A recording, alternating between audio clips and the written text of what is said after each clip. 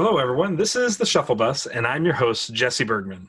As always, I have my esteemed friend and co-host, Neil Mulman, joining us today. Also joining us is the first ever world champion of the Transformers trading card game, Mr. Dan Arnold. Hi, Dan. Welcome aboard. Hi. How you guys doing? Good. So for those listeners that would not know this, we'll just go ahead and preface. This is actually take two because we had a massive audio issue in take one. So that's why there might be a little bit of like... Jesse, if you tell them that, they're going to know. Yeah, well, that's the point. I mean, this is the magic of the internet. We don't have to...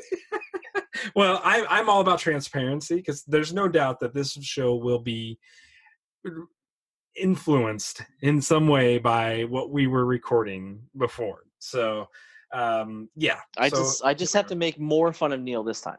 Yes, well, you should do that anyways. I mean, like it's just like how the show operates. If somebody's not making fun of Neil, everybody that listened to episode 7 knows that I'm coming for you, Dan. I know. That's why I have to make fun of you. So it's fine. It's so funny. I really am looking forward to the day that you two get to square off, and whether that's in a competitive environment or whether that's in just like bare knuckle boxing. Like, well, I mean. I don't know who wins that. It's definitely Dan. Okay. I don't know, man. I don't know. Dan kind of comes across a little scrappy. You might have to watch out. And he watches a lot of wrestling, so he's got to know some sweet moves, right? Like, I mean, that's got to be one of those things. Fair. You know, I mean, I'm not a wrestler watcher. Haven't been since I was about 8, so I really can't add anything to the move side of this. But yeah, so Dan, you know, one of the things we learned in the last interview that I think is really interesting is that you've actually been to 46 states throughout the U.S. I forgot all about this already. Yeah, right. Yeah. This was so long ago in the past, right? So yeah, that's kind of interesting. So what took you on those travels? We didn't talk about this, so this will be something new for Neil and I to play off of. But sure. So like it kind of plays off the whole traveling Transformer podcast that I do. Yep. I travel for work for a living. I have been since I was 17 years old. So 13 years of traveling, I've gotten around. I've seen a lot of places. I've seen a lot of cool things. And on top of that, I've traveled, you know, for my entire adult life as a card player also. So sure. So I used to travel. My last job before about a year ago, before I'm in the position I'm in now, I was on the road about 250 nights a year. Do you get to that sort of level of travel, or do you? No, I'm closer to like 100 nights probably. Oh, okay. Well, that's not so bad. That's a decent travel job. That's way better than the grindy travel job I had. I'm home every Friday. Oh, that's perfect. Yeah. So yeah, when I started, other than like, you know, my flight gets canceled on a Friday night and then I'm sleeping somewhere on a Saturday, you know. Of course, yeah. I get home. That's good. That's the important part. And I work in my house. Yeah, I don't gotta go anywhere. Do you even put on pants most days, Neil? I have pants on. Are you sure? I mean, it is the internet. We don't know for sure. So, I mean, that's true. I could be lying, but we're a transparency stream now, so I got to tell you the truth. I have pants on. Okay, thanks. I appreciate that. No. Oh boy. So that's everybody's visual for the night. You're all welcome for that. Oh boy. There's no way this is better than the first take. Wait, Neil with pants on? That's the view? I mean, come on. Yeah, right. I mean, seriously. So, I mean, if I didn't have to go to work every day, like go into an office, I'm probably pretty sure I'd just work in my boxers. So you've been to 46 states. One of them is not Nebraska, and after that, he's not coming. Nah, well, you know, he travels enough. He's probably got hotel points, so he doesn't have to crash at your house or my house to make that work. Oh, right? No, I don't have to. No. See, that's how that works. That's the beauty. That's the little hidden gem of traveling. Is that for there's plenty of little gems if you like get good at it. Yeah, exactly. So that was always my favorite part. I said, this is the first year now. It just happened at the turn of the year, which, oh, by the way, Happy New Year, everybody. This is our first episode of 2020. It's technically our second. Yeah, well, you're right. So, God. But yeah, I lost my status with an airline, which was kind of made me sad. Yeah, that's unfortunate. You have to maintain it for a year. I would be really right? sad when that happens. I know. I'll be really sad when that happens. It does. Like only travelers will get that. So if any of our podcast listeners are travelers, they understand why that's a big deal. But for everybody else, they're gonna be like, I don't get it because none of us can earn it anyways. So, but it does matter when you travel. It's a nice little perk. So, but anyway, so let's kind of jump back. Right, let's get this bus back on the road. This bus is, I don't know where it's at. It's in minimum maintenance roads that have been rained on and snowed on for the last year, and it is stuck. But no, yeah, so let's talk a little bit about your EI. I mean, that was what we have done in the first episode, so you get to rehash all this. Yeah. But so talk a little bit about kind of leading up to the EI and what brought you to the deck that you played, because I know it's been alluded to on some of the podcasts with Vin and Scott, but also I think you've talked about it in your article that's on vectorsigma.info, and if y'all aren't checking out vectorsigma.info, you better do that because it's well worth your time. And yeah, so just kind of lead us up to the event. Like what kind of happened? How did you land on the Galactic Prime deck? We won't go through that. You can find it on Fortress Maximus. Go out there and look it up, and we're not going to go through the card list today. Yeah. Okay, so deja vu. I've been here before. So we came into Galactic Prime in like the very final hours leading up to Energon. And the way that happened is because our teammate Gabe Alonso is based out of Florida. And his testing partners for the event were George Machado and Andrew Duvall from the PPG side team. And, we were testing Jetfire, and we were testing all sorts of things, obviously. But our list from pretty early on in testing, like I can literally remember a day one of opening my cases, building Jetfire, and playing Jetfire in our local shop, and like crushing bugs with this day one alpha version of Jetfire. So from like that day, I'm like, all right, this deck's pretty fun. Let's keep working on it, So he's pretty dope. Like, he is really good at beating bugs too, unless they're So we worked on it for weeks, and meanwhile, like on the side, we would talk to Gabe, and Gabe's like, hey, we have this Galactic Prime deck, and it's doing really well against this, and it's really well against that, and it's running this, but we never really had a concrete list for like that version that we ended up inevitably playing at EI. And so we get to the weekend and we go out to dinner, and we're all talking about it and stuff like that. And then when dinner ends, I go home that night and I'm testing with George Machado, and he's playing the Galactic Prime deck now. And I was just testing this like Springer Cars deck thing that I had been messing with the week leading up, just to kind of like mess with Springer some more. And we played probably like 3 or 4 games. I don't remember exactly, but at the end of the night, I wasn't that impressed with this deck that they had been talking about for weeks. Like Gabe is telling us, and I'm like, all right, I played 4 games against it, and I don't know, it's fine, it's whatever. It doesn't do anything like extravagant, and that's kind of part of the thing, is that the deck necessarily doesn't do anything extravagant, but that doesn't take away from its power level. So the very next night, after the whole day of doing absolutely nothing, which we talked about in the last episode, but we sat around all day. We were kind of just, talking to people here, talking to people there, but we didn't get any of those testing things done that we wanted to do throughout the day. So we went out to do an early dinner, like a 5 o'clock dinner. We got back to the hall around 6:30, and we played for like 3 hours, like 2.5, 3 hours. And I got to sit behind Andrew Duvall and watch him pilot this deck against Scott playing Jetfire, Shockwave, Blaster, and whatever else. And the deck ended up winning like 12 of 13 games. And it wasn't and I know that probably sounds like a small sample size compared to the, I don't even know how many games I played with Jetfire type scenario. But I was able to identify very, very early on in the games I was watching that this deck had a different type of power level than what we assessed it with. And what it ends up doing is that like you watch it and you see it and you're trying to react and you're trying to think like, okay, well, what if he did this and what if he did that, yada yada yada. And when you run through all the scenarios, it just ends up like, okay, the Jetfire deck can't beat this deck. And we stress the theory of spheres all the time. And the point of the whole thing is that if you're going to play a deck inside of a sphere, you should always play the best deck in that sphere. And the moment that Jetfire was kind of dethroned in our eyes in that weekend, we had decided like, well, we have to do this. So Scott looks at me and he's like, well, what do we do? And I looked at it, I was like, it's a no-brainer. Like, we have to audible. Like, that's the only thing we can do. We have to play this deck, and we have to respect what they found and go with it. Right. So real quick before we go a little further with this, you were talking about the spheres, and on the last episode, we talked a lot about the Siege 4 post-EI meta. Siege 2, Neil. I'm going to correct you. I'm going to take Dan's job here. Wave 4, Siege 2. Don't you start.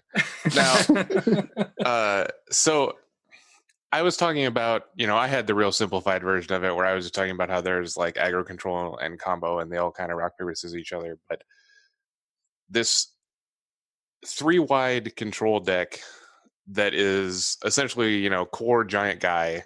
So we just have giant guys now. They're colossal. Yeah. And 2 others all kind of function very similarly. And you made the statement that this is the best deck in that sphere. And I just like you to explain to me and the viewers and everybody, like a couple specific things why this deck in particular is better. Because like you said, in our original assessment, it just wasn't as good as the Jetfire. And he had a much worse matchup against Shockwave than Jetfire did. But obviously, there's some stuff slanted in the version you guys played to fix that. And if we're all working towards like what's the best 3-wide control, like why is this one better? Sure. So first and foremost, I don't want to just immediately say this is the king of this at all times type scenario, right? Because at the end of the day, you can always adapt, and that's the whole point, right? Yeah, so, and all those decks are gonna function similarly, whether it's Shockwave or Jetfire or Octone or whatever. Like, they're still operate very similarly to each other. And Jesse and I played the Jetfire deck at the EI, and I mean, I've felt pretty good about it every time. Like, it's very powerful. It does really good things, and if it's 10% worse than General Prime, you're still not losing out on a lot there. But when we're talking about the World Championship, that 10% is very important, and that's kind of what I'm asking about, So if we just go back to EI and we don't like go anything further from that point, right? So if you just look at that tournament and you assess the blue control sphere of the 3-wide control decks, if you look at it just damage for damage output, the idea of General Optimus in that output is he has the most health out of all of them, and he has 2 abilities that give you the ability to, in quotation marks, cheat extra actions, right? Whether it's you get to advance your board state by playing an upgrade, or you get to play an extra action in a turn. In some ways, he's like Blaster on both sides, right? In some ways, yeah. So if you look at the other ones on this axis, none of those characters do that. Right, Shockwave, it's all card advantage, not like action advantage.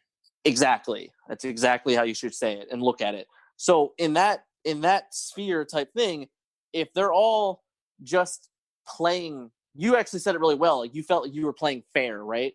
Against the EMP wave deck in your post EI podcast. Like, the Jetfire deck at the end of the day does play fair. Like, yes, it does. It plays efficiently, right? 100% it plays efficiently, because you should always have the best upgrade each turn type scenario. And the same thing with Shockwave. Shockwave plays efficiently because you always get to play your turns out correctly, because you can see the top of your deck, you can abuse the top of your deck, you can at the same time, get rid of your opponent's hand and all those things. Octone, I don't even really want to put in the conversation currently, because I don't think he matches up to those other 2 yet. But the Prime deck, even if you go through an entire game in just a blue on blue mirror, and let's just say you had, 30 cards of the same battle deck, and the others are just LV Gamma Blasters versus ion blasters, right? Because like you're just going to adapt to your character. If you just trade attacks the whole time, the guy with 21 health is going to beat the guy with 17 health most of the time. On top of that, you have a higher attack stat than the Shockwave does. And even if we start throwing weapons into the mark, you have to remember that your ability is to play extra upgrades. So you're always advancing your board state outside of even needing to have cards in your hand. So the whole effect of Shockwave kind of goes away. Right? Yeah, it does. And we saw this. I mean, I came from Star Wars Destiny. That's the last like competitive, I guess, kind of TCG that I played. And when I played it back in the early days, they had an action efficiency character in Rey in the original set. And she was just set up in such a way where if you got action efficiency in a game where action economy is a portion of how the game plays, because you don't have, I mean, that game had extra economy, but let's just, for the sake of argument, say that really it was action economy in Destiny that mattered because that was what it was. Then Rey just cheated in that sense, right? Like, and that's what Galactic Prime is doing. He's cheating additional action. Maybe you don't hit it all the time, but you're going to hit it, I don't know, 60% of the time, 70% of the time, whatever.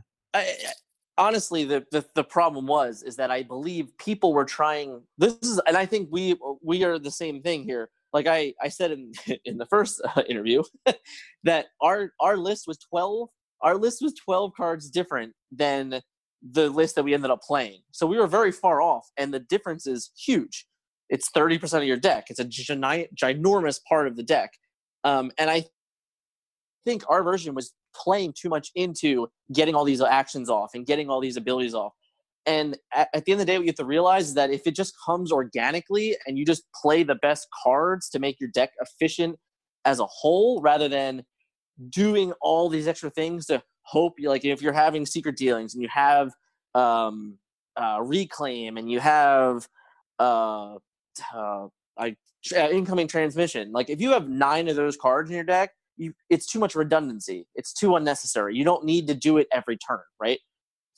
So like when you have all those things, you realize that you're actually spending too much time caring about this little thing, where if you just were to slant the deck slightly to make it happen when it happens, you're just so far ahead. And that's the difference, is that I feel like a lot of people looked at Galactic Prime and go, oh, that's a great ability. How do I maximize that ability? You know, or it's like, you know, people playing Shockwave, they're like, oh, Shockwave is great. How many discard effects? I can play unconventional flying object. I can play his weapon. I can play espionage. I can play disruptive engine. It's like, if you play so many, they eventually become useless. And you don't actually win the game, right? Like you're doing things that aren't actually winning the game for you. You're just kind of we like to call it dinking and donking around. So I mean, I've talked about that a lot, like not necessarily on this pod, but just with other folks as I talk about games. And I spend a lot of time just talking about Destiny on a YouTube channel. And, you know, in that particular situation, I always spend a lot of time, because people would spend a significant amount of resources and time trying to manipulate the dice into the maximum value.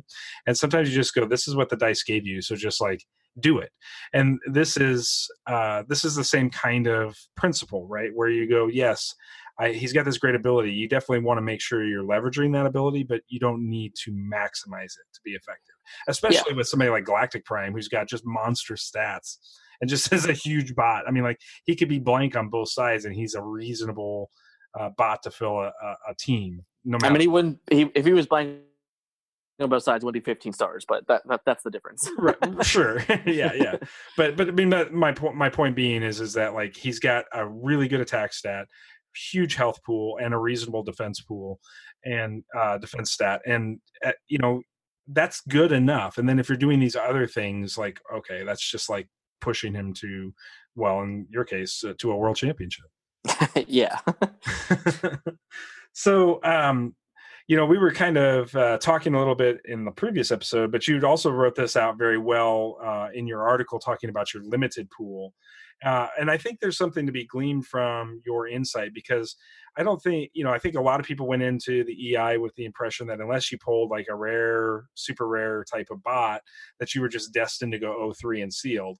And I think your deck in particular, your character lineup in particular, and also just your decisions on what battle cards to run in your 25 are a good example of exactly how limited functions and why mindsets are that people may have about limited maybe are not founded in terms of their impressions of the limited format. And I know that's a really heated topic amongst people on forums right now, but I do, and it's cooled down obviously because we're far enough removed now, but I do think it's important to understand that sealed is probably not going anywhere because draft is logistically not probably functional at a large scale tournament. And I think it does provide the necessary level of detail to be good at all facets of Transformers to be called world champion.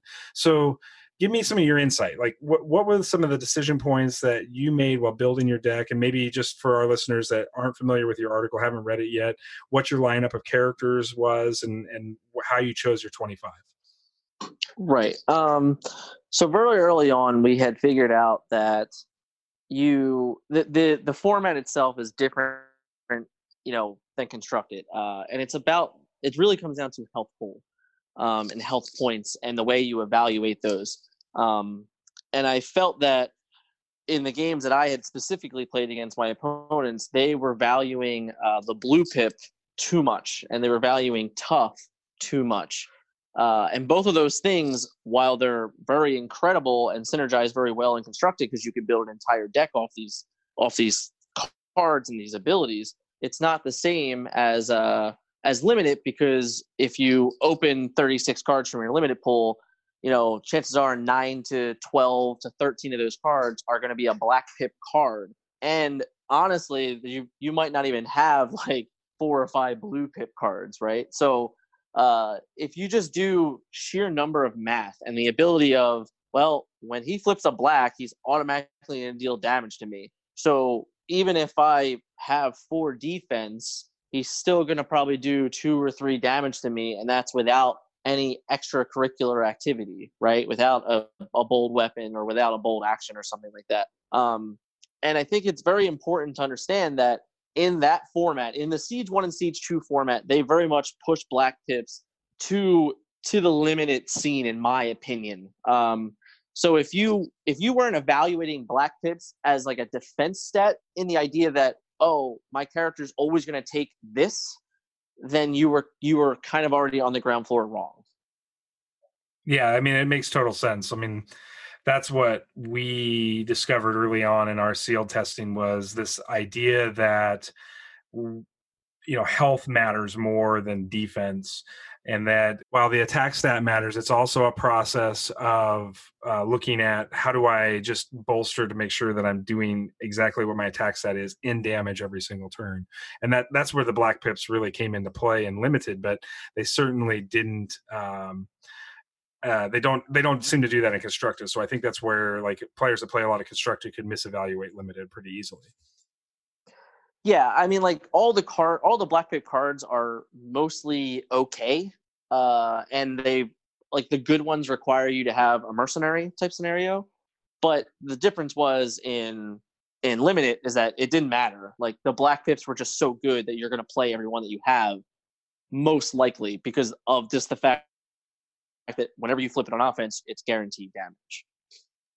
So let's talk a little bit about, like, now that you've won the EI, you're world champion, all of this stuff has kind of come down, and obviously we had the holidays to kind of give everybody a little bit of a break, or maybe you didn't get as much of a break as the rest of us.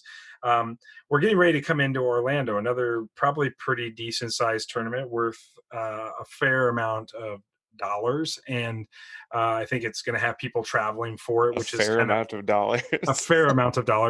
Well, there's some controversy around that, like it's about $3,000 worth of product. It's a reasonable amount of product, and so because of that, you're going to get players that are willing to make the travel, right? Because so that means that the tournament's going to naturally expand. The spheres are going to get tested again, probably at this tournament. I mean, it'll probably be one of our larger tournaments outside of the EI and outside of Gen Con and Origins, and it might rival Gen Con or Origins. We don't know for sure.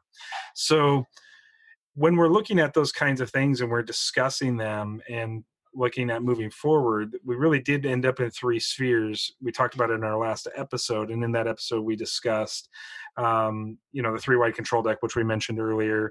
We saw some of the wider aggro bubbling up at Vegas, which would be expected. And then because Tailwind is so oppressively good. Correct. Yeah, I mean, Tailwind's a huge component of why that's happening, of course. And then we also saw the emergence of Combo, and Combo hasn't taken a tournament yet, but it always seems to be just hovering, right around there. And if you listen to Blaine talk about his Energon Invitational experience, he went undefeated in the constructed rounds and had a sealed pool that didn't work out for him to put him into that top 8 position at the EI. But he kind of made up the difference for it when he came back to Vegas a little bit later. And so, he was in top 8 of Vegas. Do you think that Combo, as it sits right now, has a rightful place in the meta, number one? And number two, do you feel like as a competitive level player that we have sufficient, I won't call them hard counters, but sufficient answers to make the games competitive when you're not playing Combo? So the way you address it of having its own sphere, I think is a good way to put it. And I think that in the overall aspect of it all, it's fine in its current state for this game. I believe that it has glaring weakness, and it has glaring strength. So it fits that moniker just like all the other Spheres decks do. And right now, I believe it is currently slow enough, and still somewhat. I believe it's more skill dependent now. Also, without the MMGs, it's when you got to it's definitely a lot more difficult. Just kill your cog and fall into winning, like yeah. So I believe it's definitely way more difficult to correctly assemble the combo, and it's definitely at least slow enough also that it has actual weakness. Whereas before the MMG ban, I believe that you were just literally able to win without your opponent playing a card, and you were able to win on your opponent's turn and all these other things. And it's like, that wasn't good at all for the game because there isn't enough cards in Transformers to compete with Combo at that level. But in its current stasis, I believe that it has plenty of answers that are reasonable. But the difference is, and I want to say this for most of, I even think of Blaine's reports, is what I always question is how many of his opponents were prepared for it. Sure. And that's definitely not only were they prepared for it, but did they actually understand how to fight against it? So that's the key things that I think that at the end of the day, as long as players respect that deck is in the meta and that deck is in the spheres, then I believe it's completely fine and safe for the environment, as long as you're willing to put 3 or 4 cards in your sideboard type scenario. And willing to kind of go through the mental gymnastics of testing against it. Because, I mean, if you're not a combo player, it's a lot of work to practice against it. The biggest thing that makes it into this boogeyman, and we've seen it on the Facebook group and we've seen it in all the podcasts or whatever, people talking about it, it's people just hate it, right? Like, people don't want to sit at a table and watch their opponent take a 10-minute turn while they have played 0 cards and lose the game. And I mean, to a certain point, that sucks, right? Like, it kind of sucks to sit there and watch them, make sure they don't screw it up, because if they're cheating you, that's bad too. But it's not that much difference than, way back, you just play bugs 6 rounds in a row and get crushed by bugs. Sure. Yeah, I agree. It's the same kind of thing. Just people don't look at it that way. Combo in every game has this stigma that it's cheating and you should be trying to win on a real axis, and it's not a real deck. That's just not true. This is a card game. In competitive card games, there are combo decks, and as long as Wizards is on top of it, which I think they are, the thing in Dallas was bad, but fixed very quickly. The thing way back when swap parts was a thing was fixed very quickly. To their credit, it was fixed before it ever mattered. So there's that. Right. Absolutely. Right. I mean, that's exactly my point, right?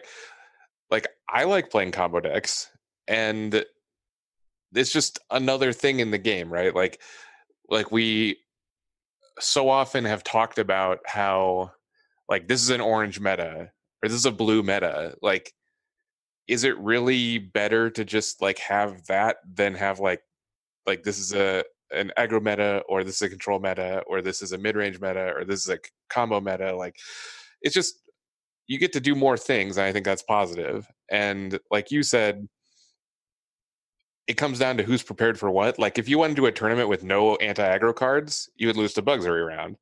It's the same thing as the combo card. It's just that, like, as a player, you're probably more conditioned to understand what the anti-aggro cards are.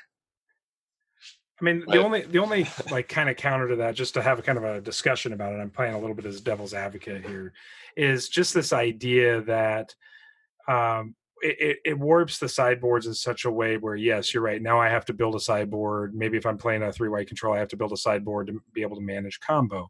But it used to be what we were facing off, which was kind of interesting in this game before the combo decks emerged, was this idea that if I was playing 3-white control, I knew that like 4-white aggro was going to be a more of a problem for me. So then I could change up my bot lineup, and I could change up some of the card choices for specifically poor matchups and kind of shift the whole dynamic of my deck.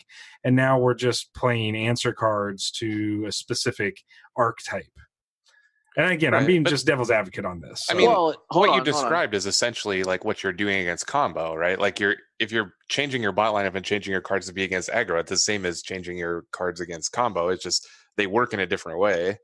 It's right. So it's more of like an educated choice at that point, right?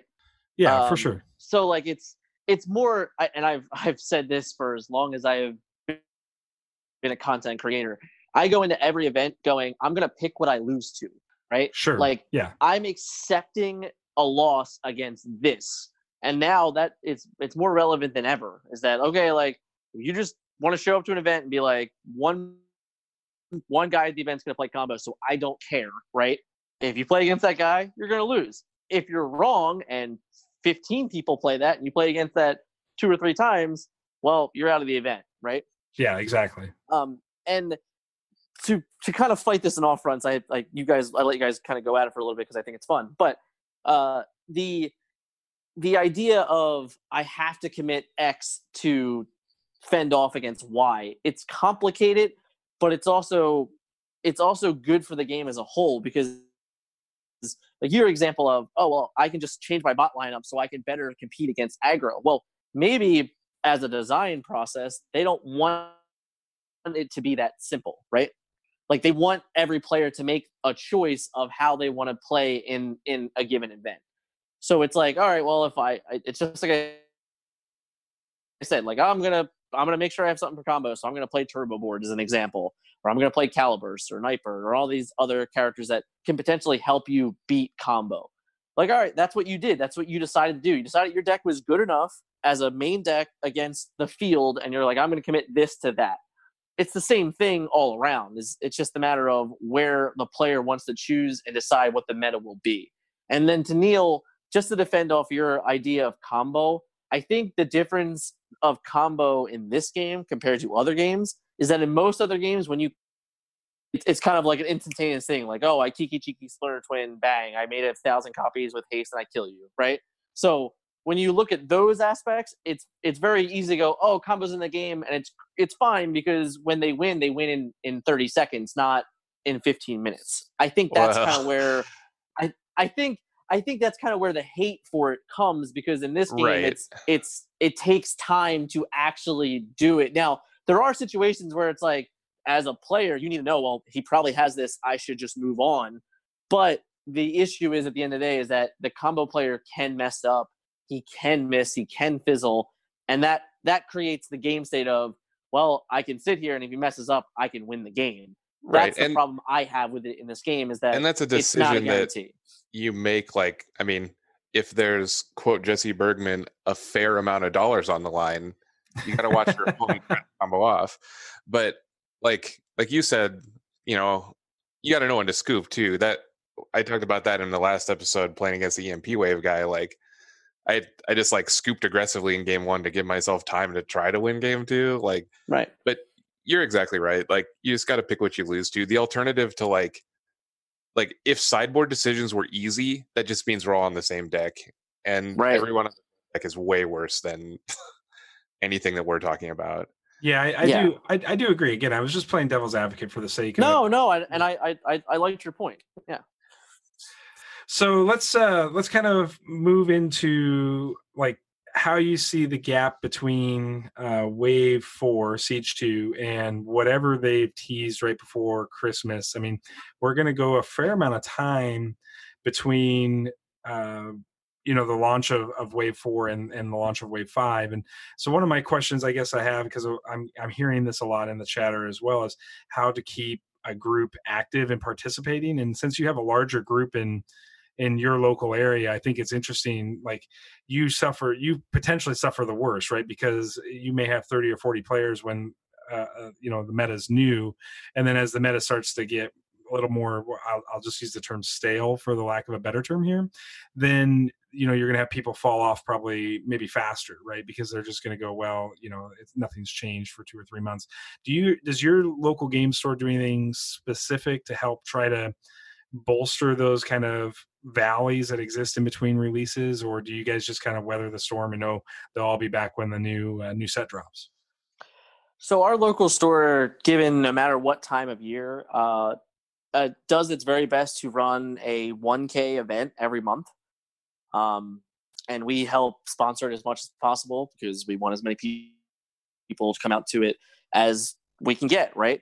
And you make the statement about our area is very, very heavy in Transformers players. However, it's very tough to get everyone to a given event. And whether it's because they're playing favorites with which store they want to go to, or this person can play on Saturday, this person can play on Sunday, this person can play on Wednesday, yada, yada, yada. Our events have seemingly fallen off as a whole, to be honest, across the board for most of the ones we did. Now, in the last 2 weekends, I played in back-to-back weekends now, and one event had 12 players and another event had 19 players. And that's not bad, for middle of January, holiday, even in kind of like in the midst of like holidays and stuff like that. No, I'd say that's really good for a local environment outside of maybe an MTG or Pokemon environment. Right. But the fact is that the events could be bigger if more players were willing to travel a little more than not. Like, so for example, like my local is like 35 minutes from my house. And I go to that every month. And then the other event I went to is in Harrisburg. So I drove 2 hours to Harrisburg from my house to still play Transformers because that's how much I enjoy playing this game. And I want to support any store that's willing to play Transformers. So it when people I hear it kind of often. It's like, oh, well, like there's a store, but it's like 45 minutes to an hour away. It's like, well, if you like Transformers and it's your only chance to play Transformers this month, you should probably go play Transformers, right? Yeah, no, you're 100% right. And like we do similar things here, but we definitely don't have the participation to drive a 1K tournament. I mean, I would be amazing. I mean, if we could fire off a 1K tournament here monthly, that would be just fantastic. They do it, like I said, there's very minimal. The only times that they normally don't run it is because it for whatever reason always coincides with Magic pre-release weekends. Because we always try and run it the third Saturday of the month. Well, aren't those like every other week anyways at this point? I mean, yeah, it's like every 3 months for sure. So there's at least 3 months, 2 to 3 months out the year that for whatever reason that the pre-release weekend for Magic falls in the same weekend, so we end up not doing it. We definitely are looking at that and just trying to even get to a point where we can fire just a monthly tournament for some product. But it's interesting because we're finding that as the meta kind of stabilizes and as things kind of go longer away from the release weekend, we just don't find the participation numbers sustain on product alone. And it's an interesting conundrum where you're like, it's just because everybody knew I was in Florida, so they didn't want to come anymore. Is that what you think? Yeah, all the Lincoln and Omaha players just stayed home. If I can't beat that Neil guy because he's the easy pickings every week, then is that? I guess this turned around on me a little bit, but yeah, that's how this works. Come on, man. You know this. Like they're like, oh, I can't go face Jesse every week. He's too much for me. But Neil, nah, there we go. No, I mean, the holidays obviously put an impact on it, but I think the original question was my thought on the gap, right? Yeah, that was the original question. It's just like whether or not we're going to get to this. Do you think we should be kind of similar to MTG and where the game needs to be coming out with new sets every 3 months? No. Yeah, I'm with you, but I think it's important for people to hear why. Here's what's also important, right?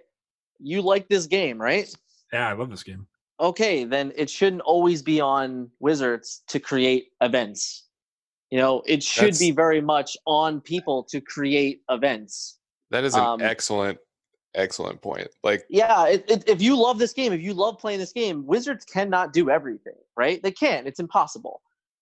And your local stores can't either. Like, no, you're right. The support comes from the player base. If you love this game and you want this game to succeed, then you should go out and you should talk to your local store and be like, hey, I want to do this a monthly basis, a weekly basis, a bi-weekly basis, whichever. And you need to convince your local store that you're going to do this. And yeah, it might start slow, right? Like you guys said, you have 4 or 5 players. But if you're consistent, if you plan, if people know when it's going to happen, it should grow. It should naturally grow. And it is a down period, right? Like right now we have San Antonio next weekend. And the weekend after that, it's the Invitational in Florida. So like there's events right now. But after that, we have no idea when anything is going to happen in the year 2020 with organized play currently.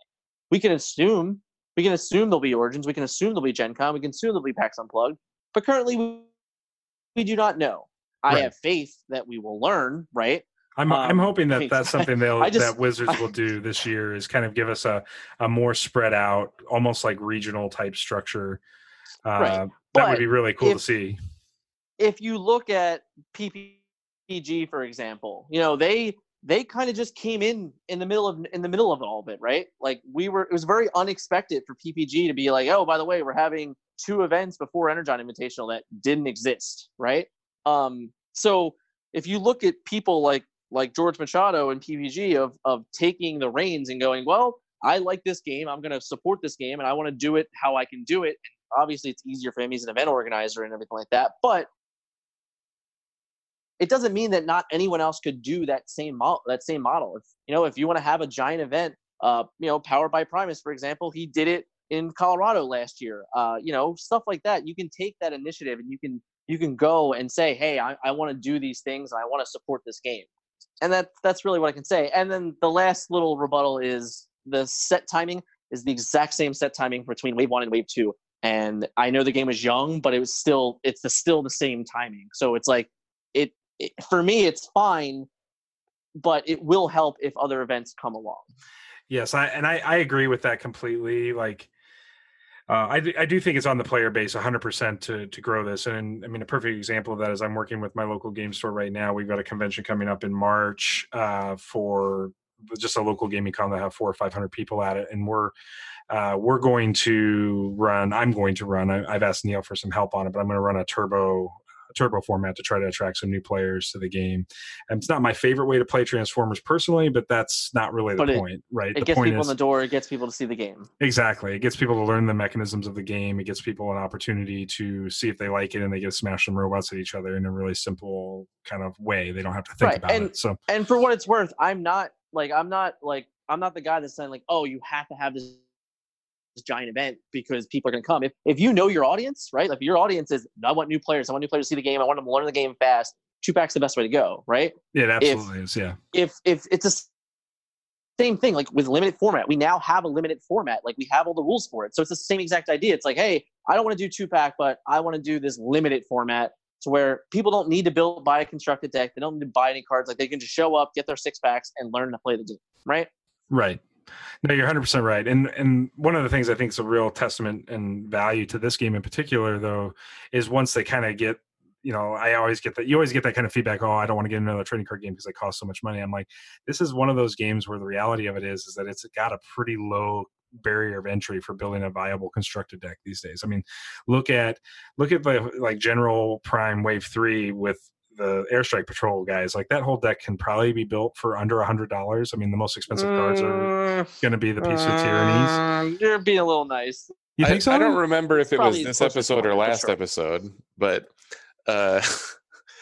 we had made the statement that the two best guys in the set are like Tailwind and Springer, and they're commons. And correct. Yeah, so like the rares are good, and some of them are real expensive. But I mean, Springer's awesome, and he's no dollars. But an aggro deck, like, he's an unfair amount of dollars. Sure, but yeah, you're right. You're right on that. But I mean, I'm not talking about Galactic Prime, right? The whole point is that this game, compared to other games and most other games, you can probably get a very competitive deck for less than $200. Yeah, I do agree with that. Probably in general. I think that there's very budget friendly decks. The real difference is that all the cards that are expensive are staples that can be played in any deck you want them to be played in. So there's also that. Right, and especially after they made the announcement that their rotation is not on the docket. Right. Like, you know that they're not going away. Right, they're not going away. Yeah, I think that'll be something that'll be curious to see how long that holds up. Obviously, it's going to hold up through this year. They've made that clear, but I wonder how much longer we'll see before Wave 1 rotates out. You have any bold predictions on that? We're trying to decide on some bets for 2020 right now. So, it will not be in 2020. We already know that. Yeah. I could see the first 3 years of the game staying intact. First full 3 years. Staying complete. So through 2022 at this point. I would say like somewhere in the middle of 2021 is possible. Okay. Yeah, I think that's a reasonable. So obviously you know about the Megatron bet, but we don't know the results yet either. We're still waiting patiently for Drew and company to release the top 32 to find out. I am not confident. Well, Neil, you got a chance. I have a question about the bet. Does a sideboard count? Oh, we had not clarified. No. We're at an impasse. This sounds like yes is good for me, so that's what I'm going to say. No, it has to be mainboarded. It has to be mainboard Megatron. I tried throwing you a bone, Neil. I don't know why, but I tried. Yeah, you shouldn't do that. We want to hear Neil rap. Nobody wants to hear me rap. We all want to hear Neil rap. He's clearly the more talented rapper of the two of us sitting on this show. And that's not saying that, just to be clear. Not scooping that Megatron in round 9 just haunts me at night. You sure it wasn't round 10? Hey, it might have been round 10 or maybe it's 12 or something. 11, I don't know. We know. Yeah, at this point we don't know. You're the one who played 7 rounds of Constructed. I don't know what to tell you. Yeah, I'm just that good. Yeah. Is that why you had to play the first round that no one else was in? Was that it? Well, I did have to play 1 round against a stupid EMP deck in the first round. Oh, there you go. Yeah, that was awful. That probably felt like 2 rounds. Maybe that was it was easily 2 rounds of play in that deck. I had to play it around 6. God. Well, okay. So we'll come up with some bets. Obviously, I'm looking very much forward to you two squaring off at Orlando because we're all going to Orlando. So I think it'll be great to see you down there, and I hope that I don't have to play you in Neil Des. That's all I'm going to say. At least if I have to play you, it's much later in the. Yeah, me too. So that like there could be some fun to be had there because I don't want to spend the whole day grinding. Me too. I'm hoping that Friday is good to us and that Saturday is a day of rest and relaxation before having to play in the main event. Are there even grinders on Saturday? Do we know? I think there's grinders on Friday and Saturday. Okay. So there's going to be they will run as many as they get people to sign up for. Well, yeah, it's just like free money for them, but it's good for us too. Yeah, it is. So.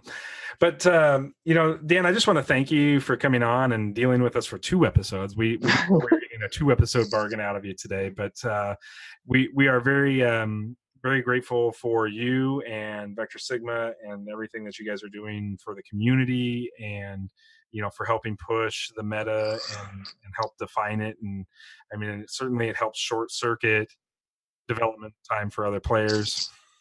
Yeah, it's good. It's great to have the competitive outlet. I mean, we are a targeted more casual audience than I think competitive, but I mean, I like to pretend that I'm competitive. I don't know. Well, it's a fake it till you make it sort of thing, right? Yeah.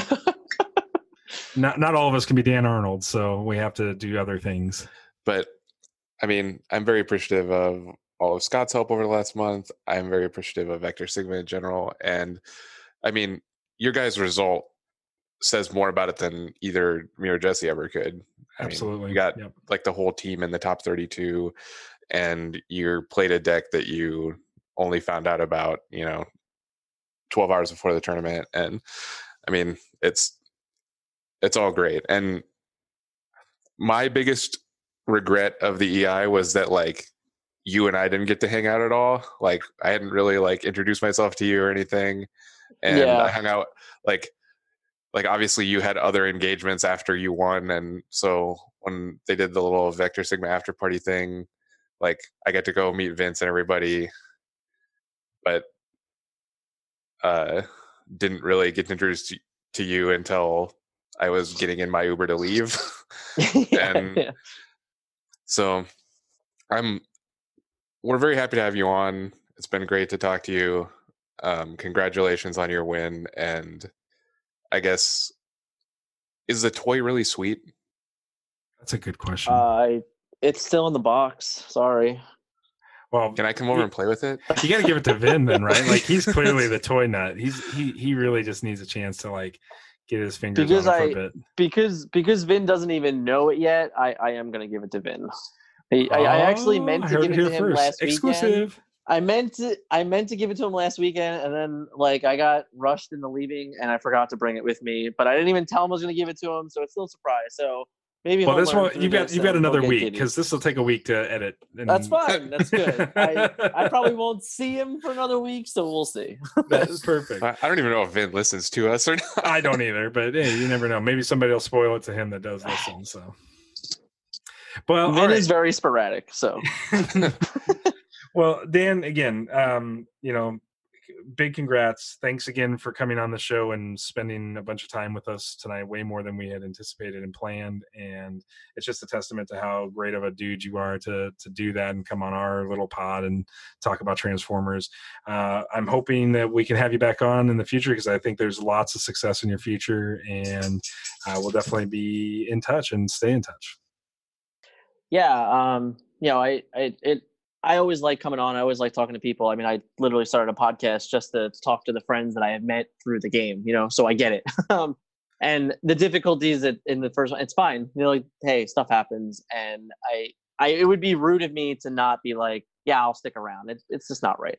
It's okay. We would have made it through. Neil and I would have bumbled through an episode, but we really do appreciate that. So that's what we do anyways. Most of the time is just bumble through an episode, but we don't have any time to go through Fortress Maximus decks today because we used all the time up talking to you, but that's okay. We'll spare everybody that pain for this week and bring it back next week. So.